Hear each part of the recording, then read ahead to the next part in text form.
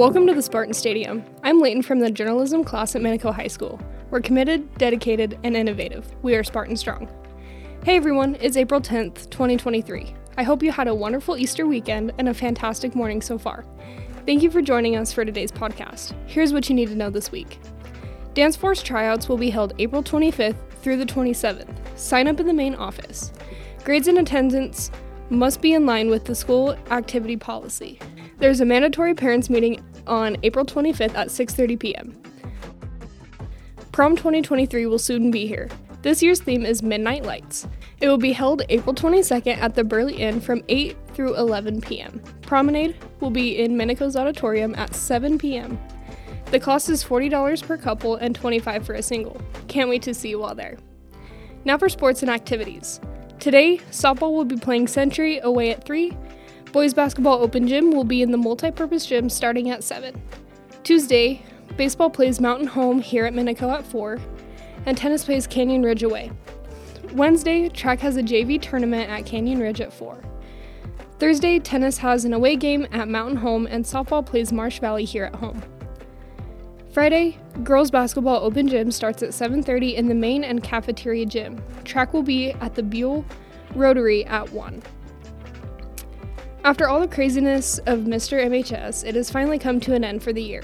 If you missed the coronation on Minico News, our winners are: for Mr. MHS is JT Garza, our Mr. MHS first runner-up is Joseph Terry, Miss MHS is Clarissa Juarez, and Miss MHS first runner-up is Riley Nielsen.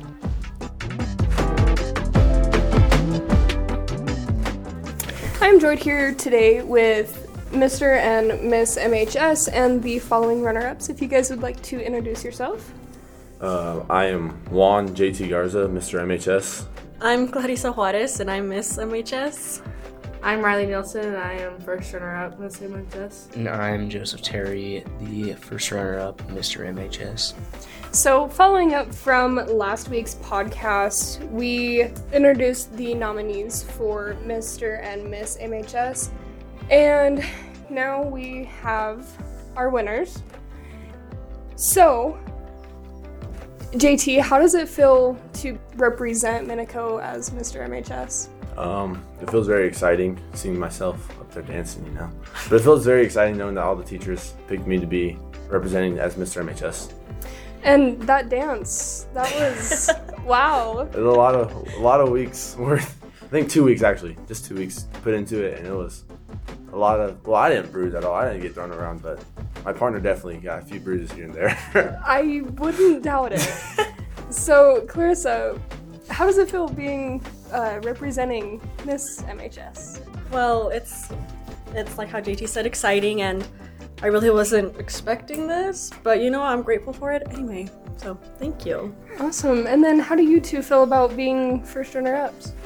I don't like being second, but I can't complain because seeing the nominees and stuff, I didn't even there's a lot of good guys in there, so to be runner-up to JT, I can't complain about that.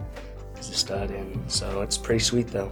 So awesome. And how do you feel, Riley? There's a bunch of great girls on the list. Like Joe said, I didn't think I was going to get picked at all because there was great other nominees, and it's just crazy that teachers and everyone picked me to represent as a first runner-up.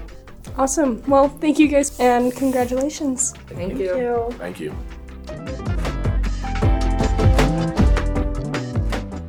That's all for today, Spartan family. Hopefully we've started your week off right, and remember, you can catch this podcast on almost all major podcast apps and on YouTube by looking up Spartan Stadium under Minico News.